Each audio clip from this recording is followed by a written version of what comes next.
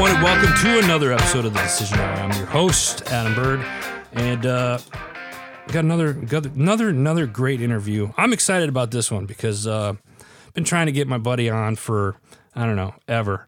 And I'm saying that just to kind of bust his balls a little bit, but I'm really super happy to have my friend Eric Balough on. He is the CEO and president of Rick's Roasters, who does our HMG blends. It's not Rick, it's Eric, and we'll get into that here in just a few minutes. So, Eric, welcome to the show, my friend. Yeah, thanks, Adam. Appreciate you having me on. Absolutely, man. Finally. Yeah. No, man, I love it, man. You're a busy guy. So I just appreciate the time that we were able to work out this morning to get you on.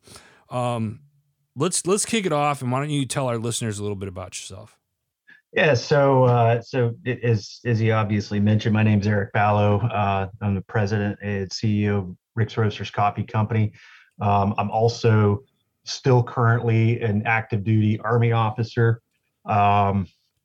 Basically getting ready to retire though here within the next couple of months.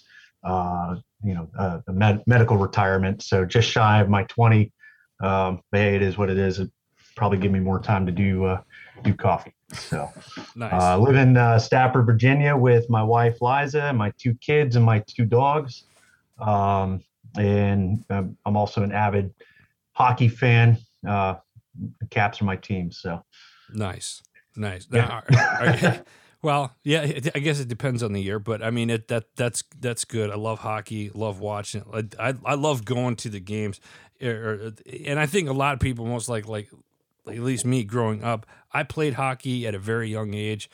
I was not any good because I had like the double blades, and I think they made a custom skate for me because I used to skate on my ankles because I was that bad. So, but that's neither here nor there. Let's back to you here. So coffee, you're active duty. And for the listeners, I mean, I know, but for the listeners, you're getting ready to retire. What got you into the coffee game? Yeah. So kind of a funny story. There's a couple, I guess there's a couple of parts to this, but I'll start kind of from the beginning. In 2016, I got assigned to go, I got assigned to an assignment in Turkey. And just before I left, my wife and I were starting to go to farmers markets and stuff like that. And we stumbled on this coffee company, a local guy, Navy vet, and, started drinking some of his coffee. I was like, man, this is pretty good. It's like, this is probably some of the best coffee I've ever had. And, it didn't really kind of sink in as like, okay, I'd sometimes get this as a treat, but usually probably go to the grocery store and pick up something else. I went to Turkey for a year. The coffee culture in Turkey, I mean, it goes back. Yeah. Pretty far. Thousands and thousands of years. Yeah, a couple of years. And then when I came back, I got assigned to go to grad school. So I have a couple of different hobbies. Woodworking was one of them. But, one of the other things that I kind of wanted to explore for a little while was roasting coffee. So I finally just decided to break out a frying, buy some green beans off of Amazon, break out a frying pan, and throw the beans on a skillet on my grill. So I obsessed over this, watched a dozen YouTube videos on doing this, and lo and behold, I'm like, man, actually the first couple of ones turned out terrible. But the smell was amazing. So I kind of got addicted to the smell of it. And then when I hit the first one right, oh man, I was like, this is awesome.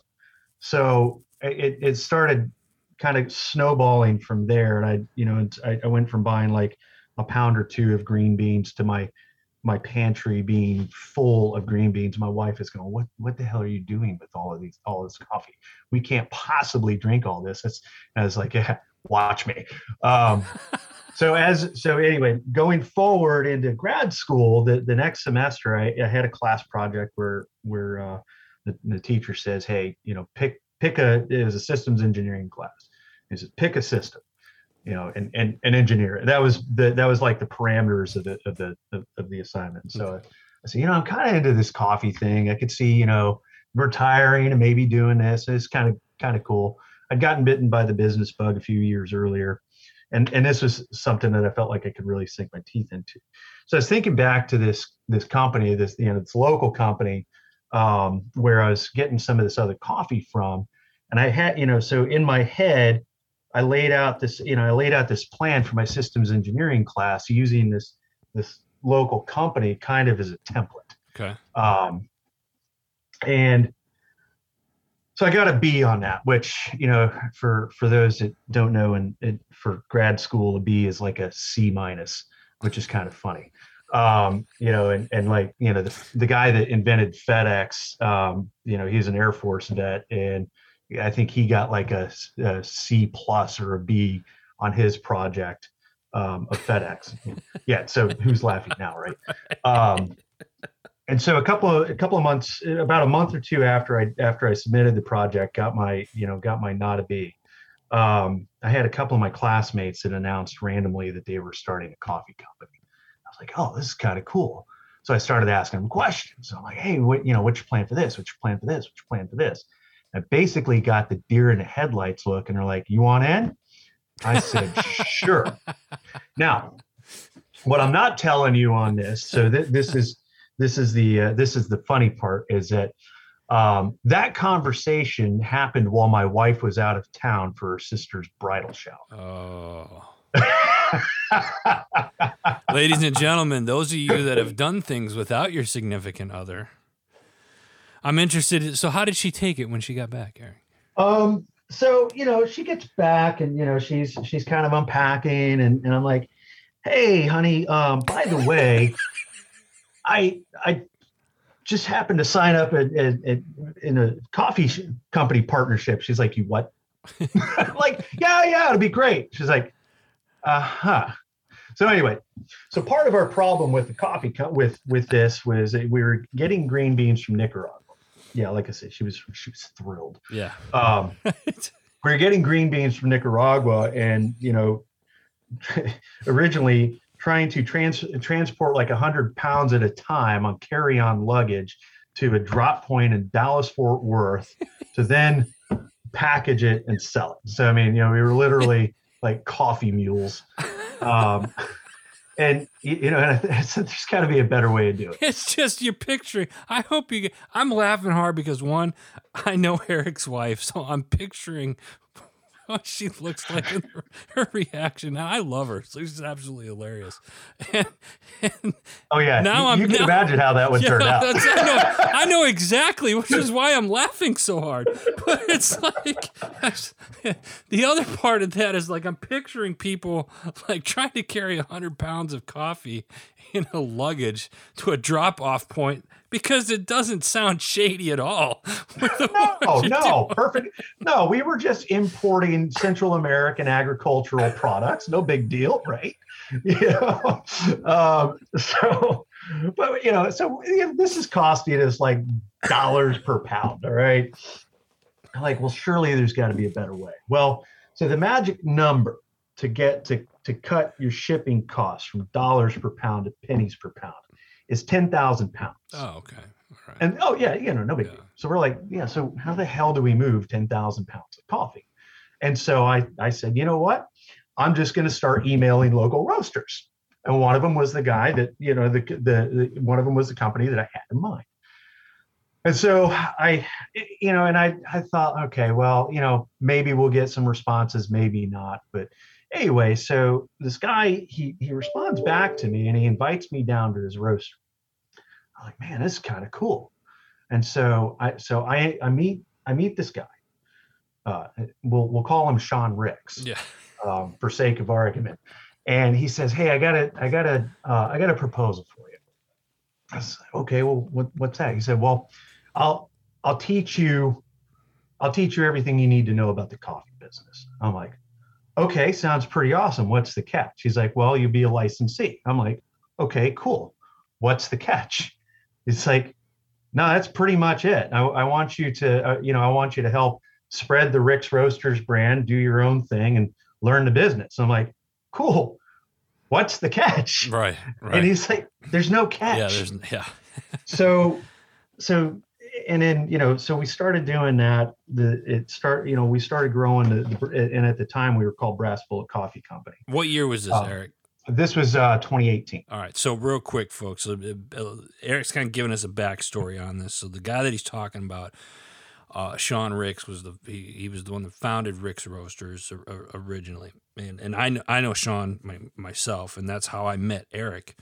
And we're getting to that point, so I'll let Eric take over from there. But yeah, and so Sean, and that there's like. At first, it seems just like it's too good to be true. Yeah, salt of the earth kind of guy. But it wasn't. He was, he's genuine about this. Yeah.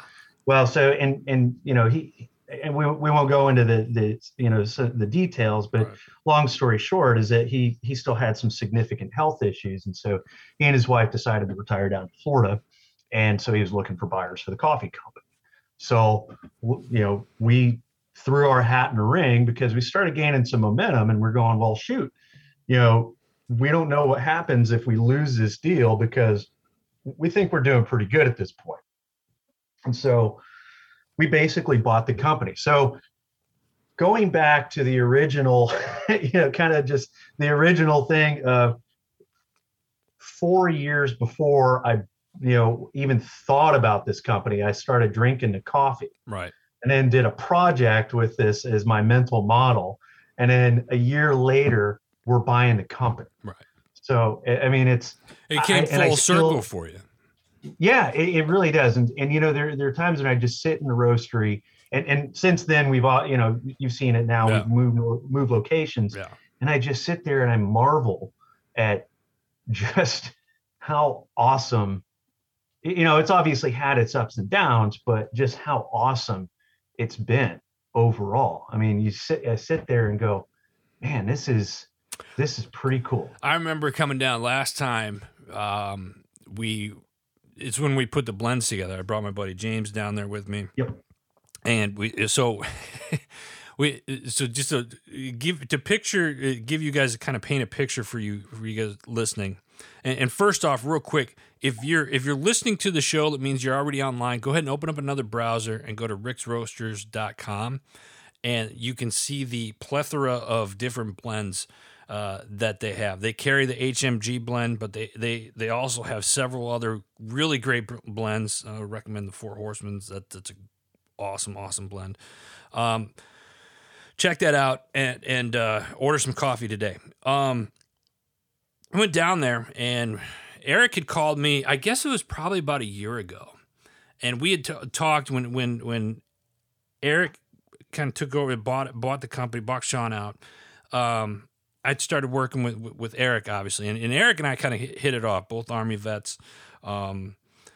Him being an officer, we don't hold that against him, but being an enlisted guy. But him, there was just like a connection. We just clicked. And usually when we have conversations, they're not short. They go 45 minutes to hour and a half, and we get into some pretty deep conversations. And I absolutely love that.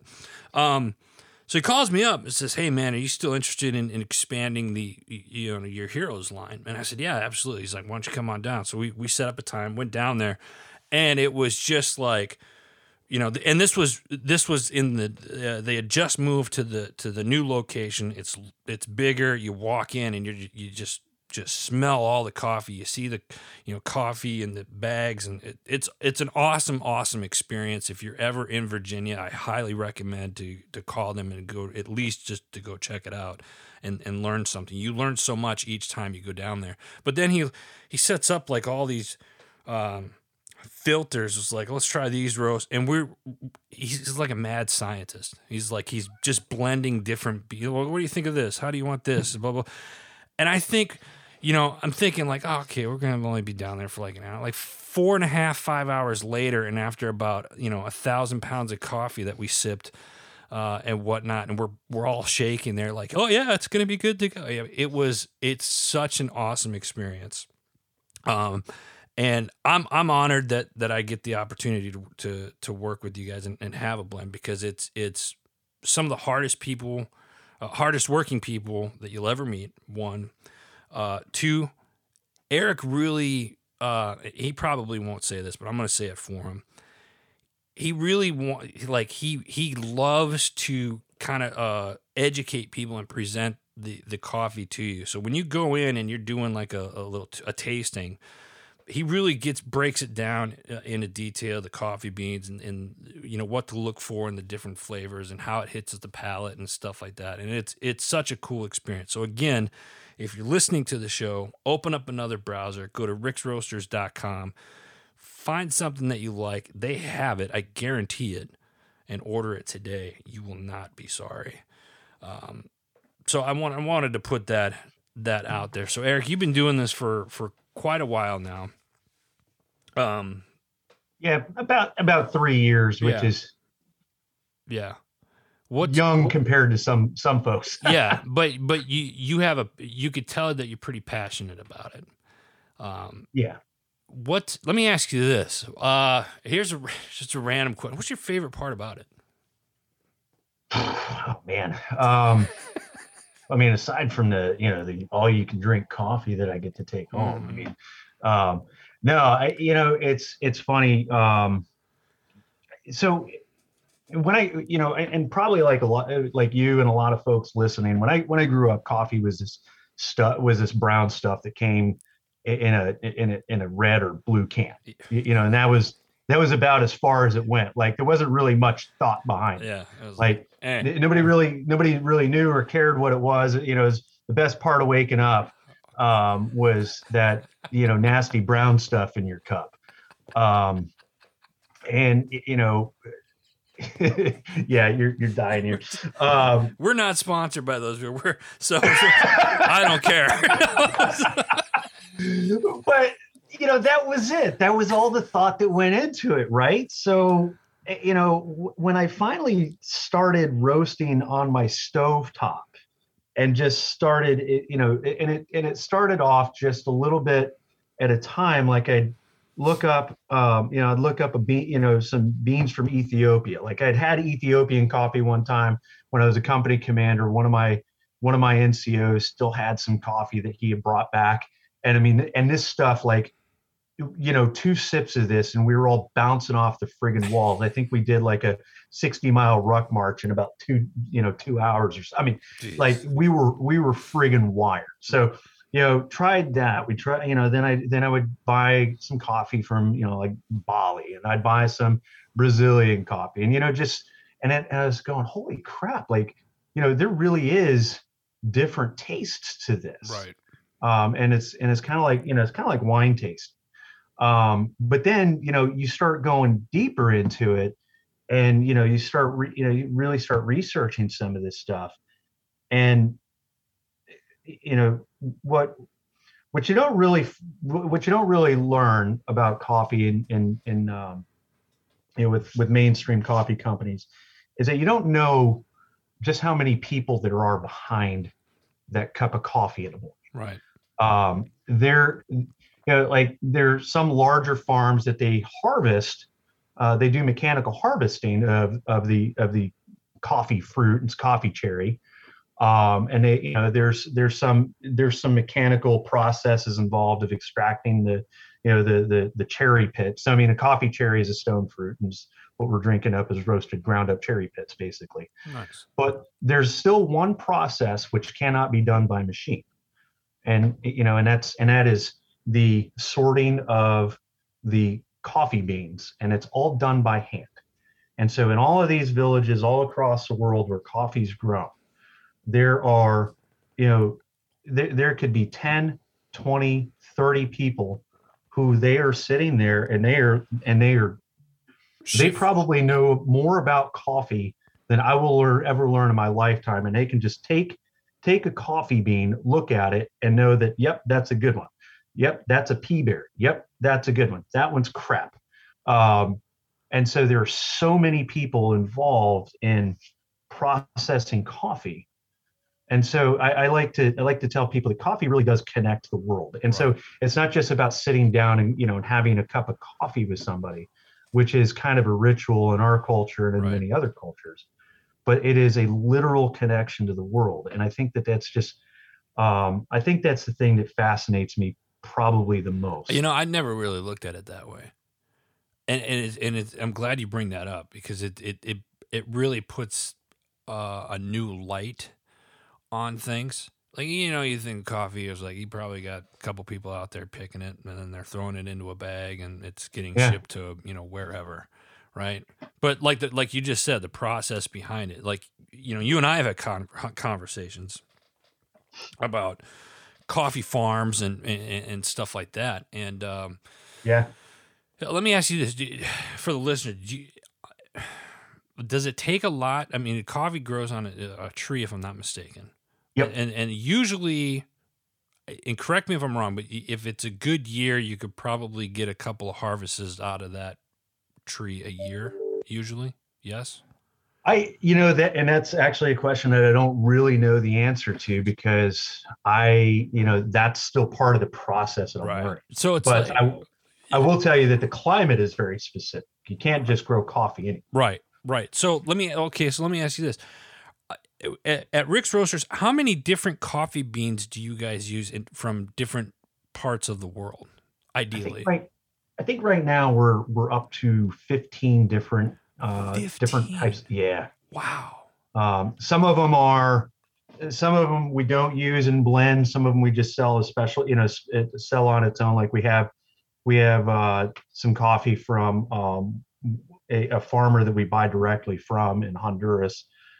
We did have a deal where we were going to be buying some coffee directly from some Brazilian farmers, and in COVID, like all good stories last year. Yeah. And then we also have another farm that we work directly with in Colombia.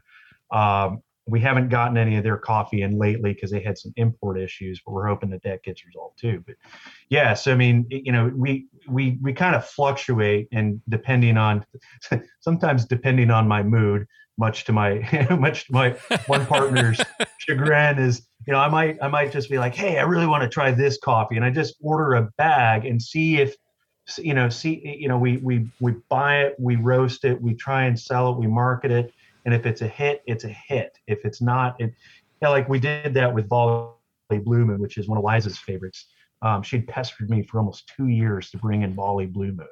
And then I finally did it. And when we introduced it, man, it took off. Like I now can't get rid of it. One, because, she'll be mad at me. But two, I mean, we have people that are constantly ordering this coffee, and it's great. Right on. Let me ask you this. What's next for you guys? Oh, man. Well, that's a good question. So, it's part of, part of it is just kind of recovering from 2020 and trying to get everything, back on track. There were obviously, and this, this kind of goes just across the board, really. We've had talks with a couple of different grocery store chains nationally, and they do, each grocery store does what they call a category review for different product categories, and they do one every year.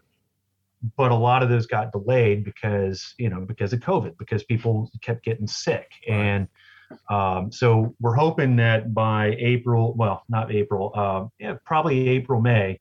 We'll have a couple of these category reviews that go into our favor, and we'll start being able to push more coffee out nationally. Right now, we're kind of working through not a rebrand, but like we've cleaned up our social media, we've cleaned up our website, we're on Amazon, and all of it looks really slick and and polished,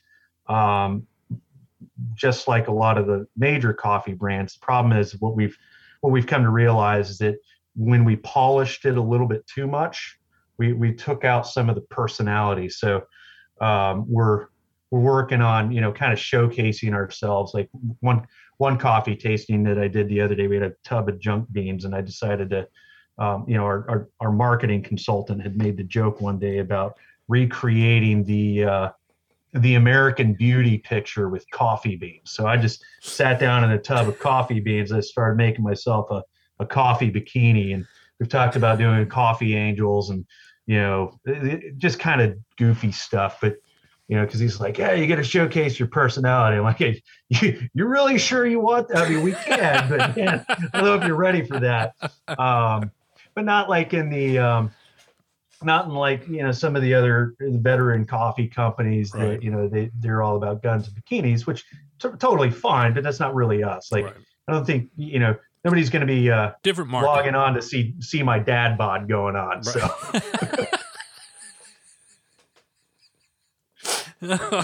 Oh, nice. Eric, yeah. for So this year we're I think we're really prepped for a growth year, and then also with the stuff that we're doing with you with H&G Beverages and working the coffee line and things like that. I mean, we're really hopeful that a lot of this stuff will catch root, and as you've told me a few times, we go, oh crap, we gotta slow down for a few minutes and take our breath. right.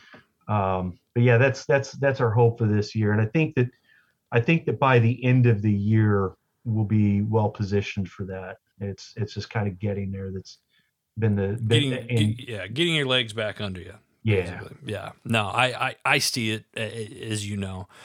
Let me ask you this: what for somebody that's like looking for a coffee, that maybe wants to try something different or whatnot, what should they look for when somebody's looking at a coffee? Because you could go to a store, as you know, but there's a lot to choose from.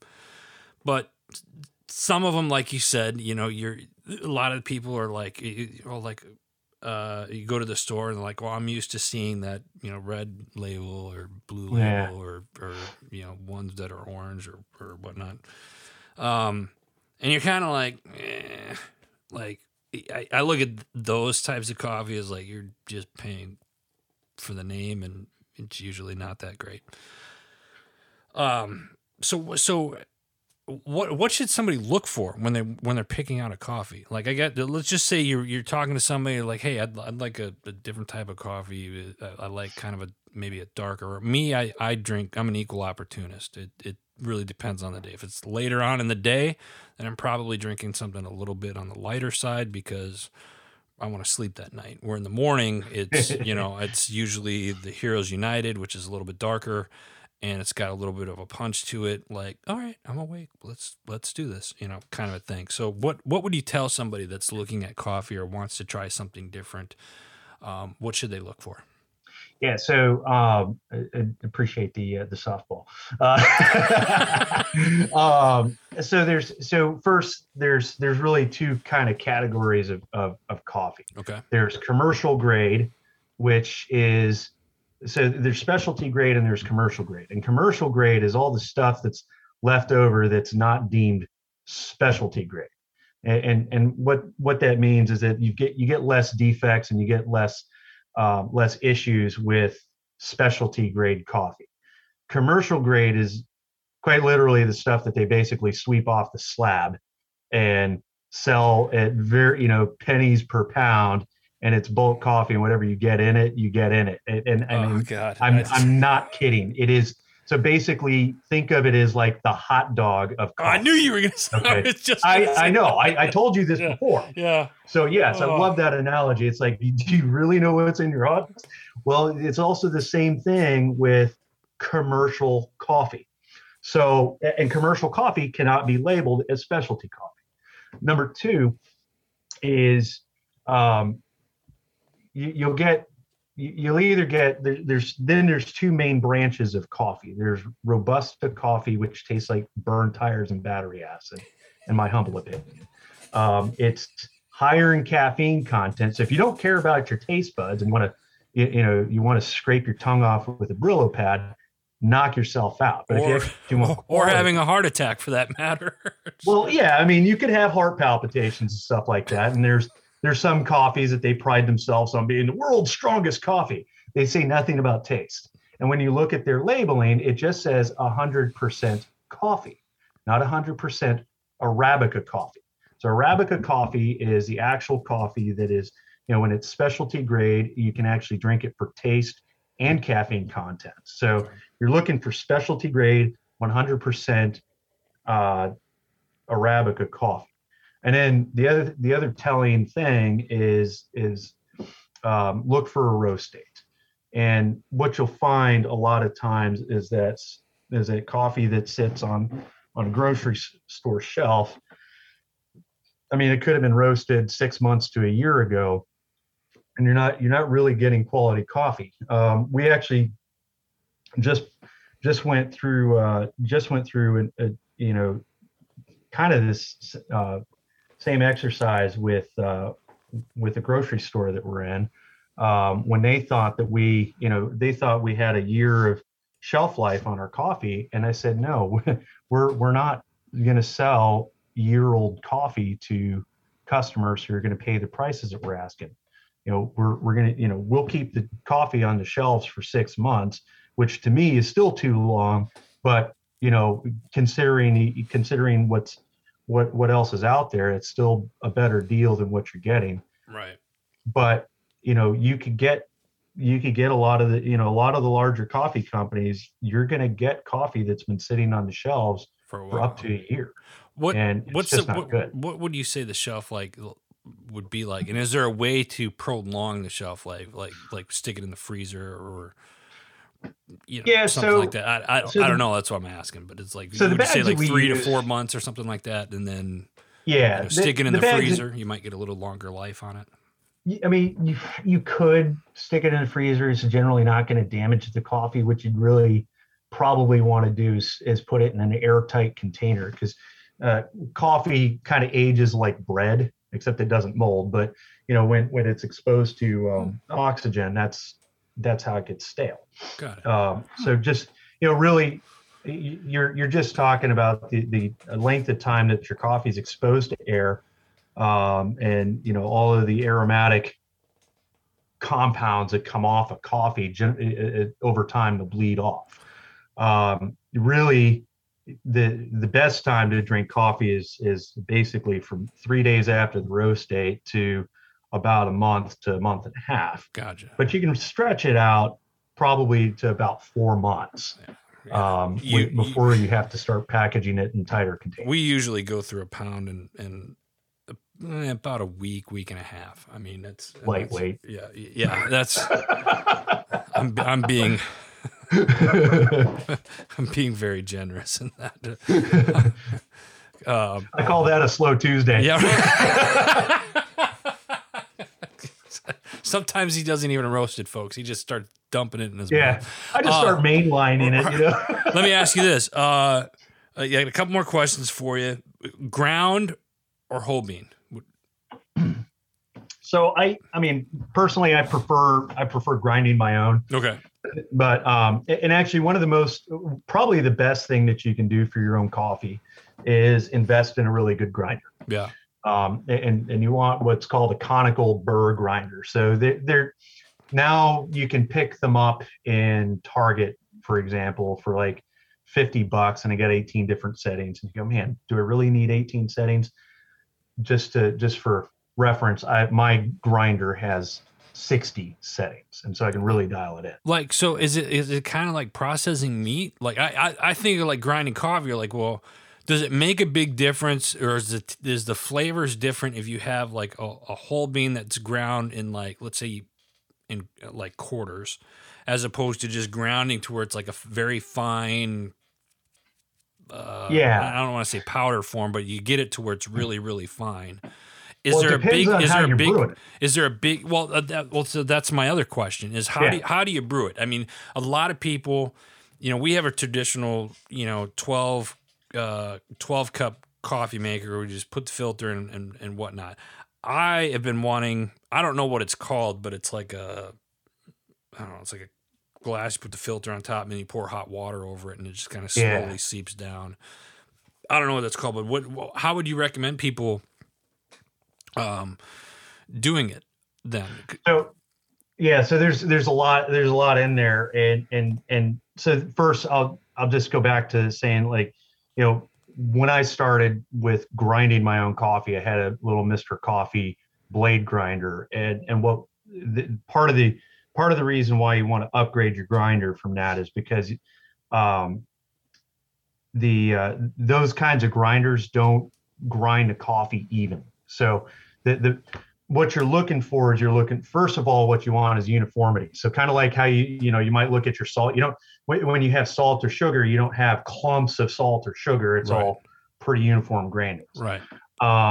And for normal drip coffee, it's basically generally just a kind of straight down the middle medium grind. Like there's no standard industry language to describe what grind is best or what grind size. I mean, I suppose you could get really sciencey on it, but a good medium grind is good for a drip grinder or a drip brewer. And that's, like when you get coffee from us, that's what your coffee is ground for is kind of I'd say all purpose, and it's usually good for a drip grinder or a drip brewer or a pour over, which is what you're talking about, and even French press. The reason why grind size matters is because it's has to do with the contact time of water on the grinds. And so if you're doing espresso and you're shooting water through it quickly and at high pressure, you want really fine grinds because you're trying to get as much coffee touching the water as possible. Right. If it's sitting in a French press or pour over, you can grind it a little more coarsely because it's sitting there and absorbing the coffee. And then within those bands, the darker the coffee, you want it a little more coarse. If it's a little bit lighter roast, you want it a little more light. So if you get weak tasting coffee, it's probably because your grind is too fine. If it's sour tasting or bitter tasting, it's either Green Mermaid coffee or it's or you've ground it too coarse. Got it. So, Eric, I got one more question for you. Sure. You're on a show called The Decision Hour. Yep. I asked this to all my guests, and the question is, name a time in your life where your feet were on the line and you had to make that decision. What was it, and what was the atmosphere like for you at that time? I guess there's a couple of different ones that I could choose from. I tend to default. There's probably one event that just it's kind of defined my life in a lot of ways. And that was in Afghanistan. We basically we bebopped up into a valley because our higher headquarters said, "Hey, the Taliban has seized the district center. Go take it back." And that was about as much information as we had. Yeah, I mean, and it's totally stupid. And we're like, "Oh, okay, we'll go." And we rounded up a couple of our. I was an Afghan National Army advisor at the time, so we rounded up. We got a company of our Afghans from our battalion or Kandak, and we got about 100 police together, and so we went and just kind of trundled up this valley. No recon, no nothing. We didn't have any assets. No medevac near us. This is out in Western Afghanistan. And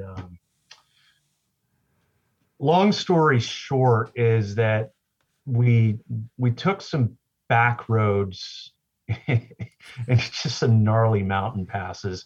And by the time we got into the valley, it was daylight. We drove all night into the day. We rested for a little bit. And then by the time we entered the valley, the sun was in our faces. So you can see where this is going. Yeah. So we got ambushed, and of course, we always used to joke about there's 700 Taliban and them Nar Hills. We cut a zero, and that was usually more like the case. And of course, we'd gotten the same reports this time. This time it happened to be true. So we got ambushed by 700 Taliban. And the decision at that point was um, continue to fight or try and get the hell out of there and, maybe just maybe live to fight another day. Right. And the patrol leader wasn't really making decisions. I was a captain at the time. One of my teammates, he was also a captain. And we kind of took charge of the situation. And between the two of us, we fought like hell to withdraw. I mean, basically, we had, and the thing is our Afghans all kind of took cover in this little wadi, thinking that was going to protect them. Not thinking that the Taliban. So, and I don't know how much people know about Afghanistan in particular, but like we teach our kids to throw baseballs and footballs. The Taliban teach their kids how to kill the invaders. Right. I mean, it's just something that you pass down to your kids. Right.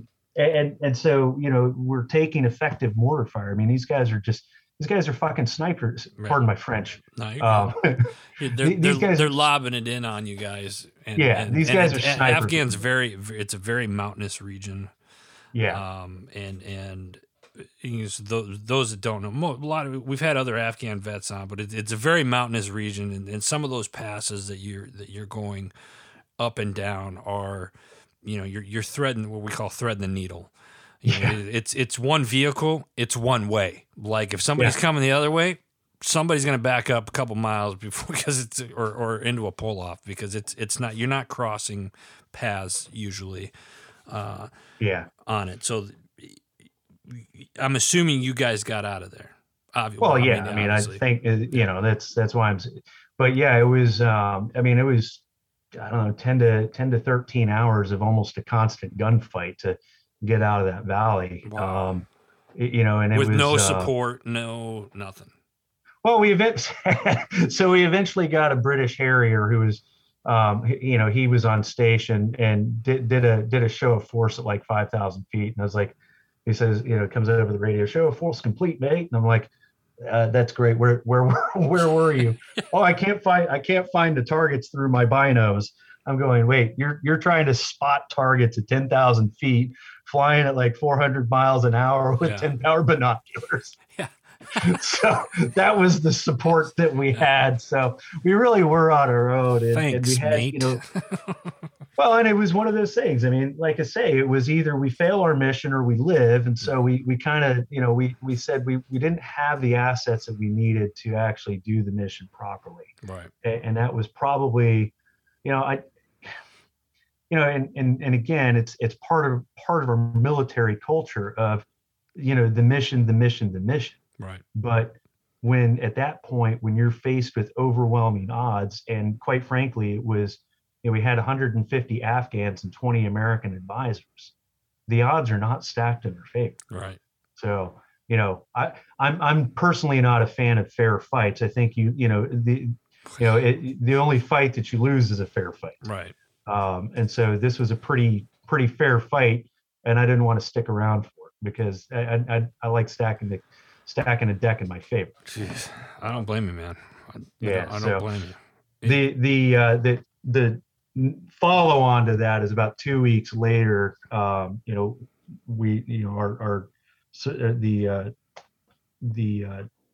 special forces ODA that we frequently supported got some of their buddies together in a larger force, and then we'll just say they imposed their will on that district center and held it down for a while. Nice. So eventually that district center became a forward operating base, but back in the days of 2007, that place was like the freaking Wild West.